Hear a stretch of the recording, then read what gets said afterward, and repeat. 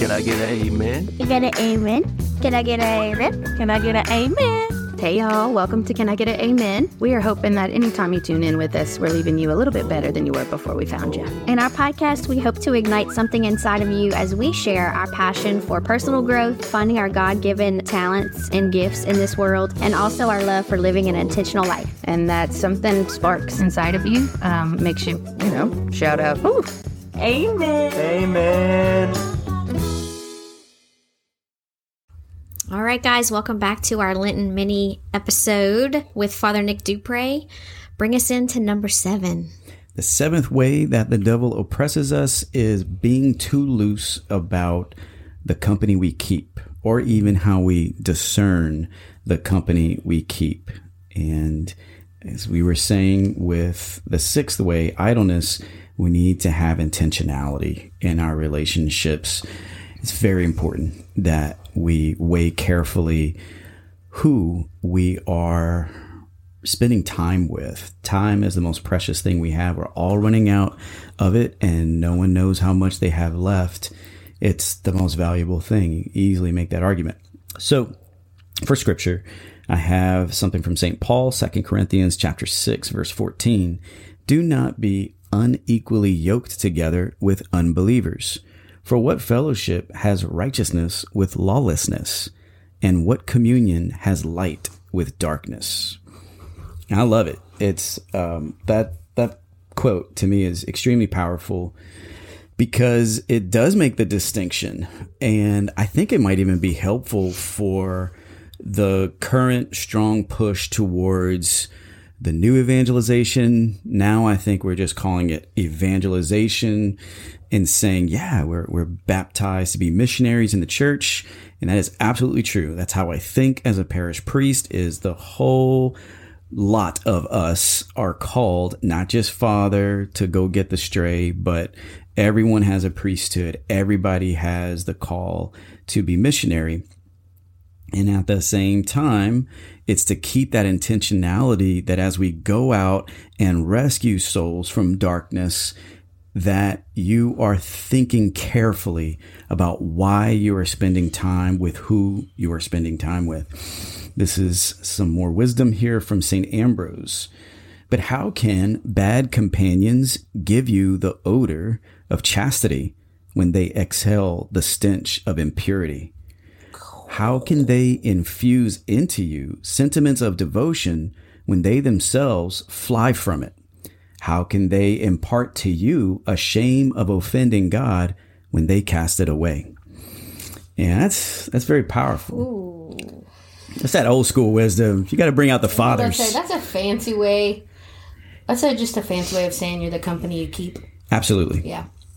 Absolutely. Okay, but what about the whole Jesus hung out with sinners thing? Exactly. I mean, aren't we supposed to spend time with non-believers? Yes. And sprinkle all our little Jesusness all over them? At the same time, Jesus filled up his cup with the Father's love. He was not seeking love from those who could not give it. He had not a kind of insecure need for it. And I think that's where us who, yes, we are members of Christ's body. And yes, we should definitely fill up our cups in prayer, following Christ, seeking the love of our Father. What has he asked me to do? What is my mission? What is my purpose? And then going in, there is this order in Christ between his contemplation and his action. He knew his mission. And so there's a right way to go into battle for souls. I think what you just said that hit me so hard was we shouldn't be seeking love from those people. It's not that we shouldn't be spending time with them, but we shouldn't be expecting or searching for something from them. Right. But rather just giving them the love of the Lord. Yeah, that's good stuff. One of my favorite quotes that I've been having in my little parking lot was it's from a motivational speaker. It's, you are the average of the 5 people you spend the most time with. Ooh. And I love that because what what you talk about and the conversations that you have with those people can either feed your soul or shrink your soul. And to me, on the point that I'm at in my spiritual journey, my husband and I were talking about this the other day, like it's really evident when you hang out with people who aren't able to feed the conversation in a holy way, how much it drains you and how much you leave those conversations feeling like you're not enough or you're not doing the right things, or you know, you feel a lack instead of feeling inspired and feeling rejuvenated. And to me, that's a big sign of like, I can spend time with you in small doses because yes, I want you to see Jesus in me in some possible way, if at all possible, but it has to be protected. It has to be around boundaries for your own, you know, your own soul. Absolutely. I feel there's balances out just a little bit with this. I like what St. Alphonsus Liguori says here. The devil employs vicious friends as decoys to draw so many souls into the snare of sin. Now, vicious, I find in modern use, has a sense of somebody who is intentionally out to harm people.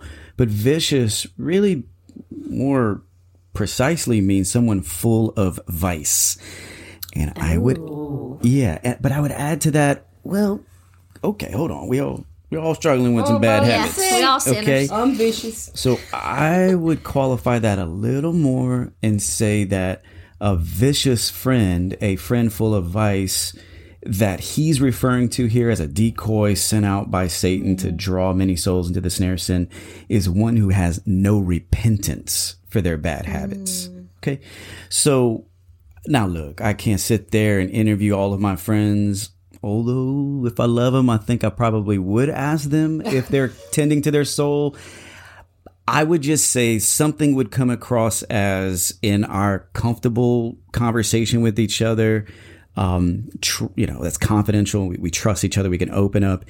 Is that they're tending to their souls with the sacrament of reconciliation. They are exercising repentance. If you're attending Mass, even if your confession game is weak, you are participating in the penitential rite of the Mass. I confess to Almighty God.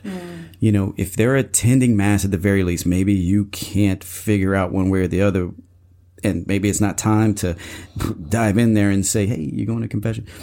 But you at least know that they're participating in the repentance that we all participate in as worshiping Catholics, that I confess, you know. So that vicious friend that we could say maybe is no friend at all, as St. Alphonsus Liguori says, is a decoy, right, is the one that has no repentance for their bad habits.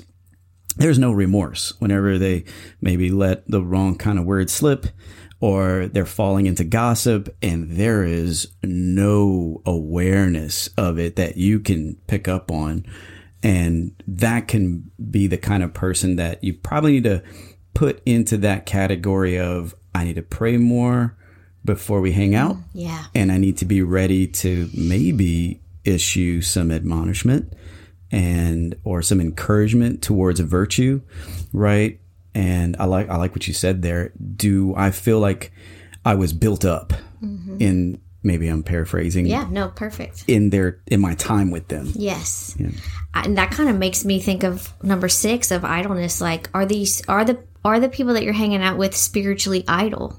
Do they have any intention of like trying to be holy? So maybe our challenge could be like, do an inventory of the people that you spend the most time with, and how do you feel about where you are in your spiritual life or about yourself when you leave their company. And maybe saying some extra prayers for them to become unstuck and back on a path. Yeah. Unstuck. I like that too. I'm struggling with this and like trying to come up with a good challenge, because as a vicious person myself, like if Christy would have not been so loose with her decision to hang out with me 2 years ago, we might not be sitting here right now. My point is that I get the decoy part, and I get that. But in the same breath, I'm like, well, we're all God's children. Sure. And so I like what you guys said about like, my challenge, I guess, this week would be like, when you take inventory of those people, take it a step further and like say some extra prayers for them, you know?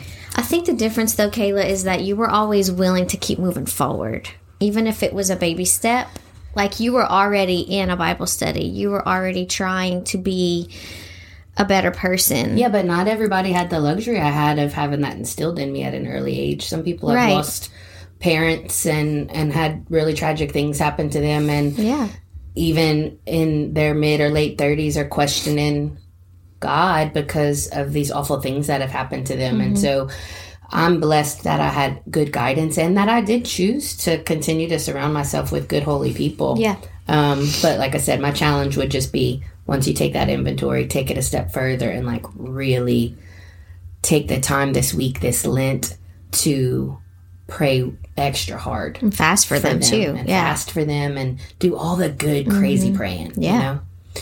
Do some good, crazy people praying. Yeah. Okay. Beautiful. Amen. Amen.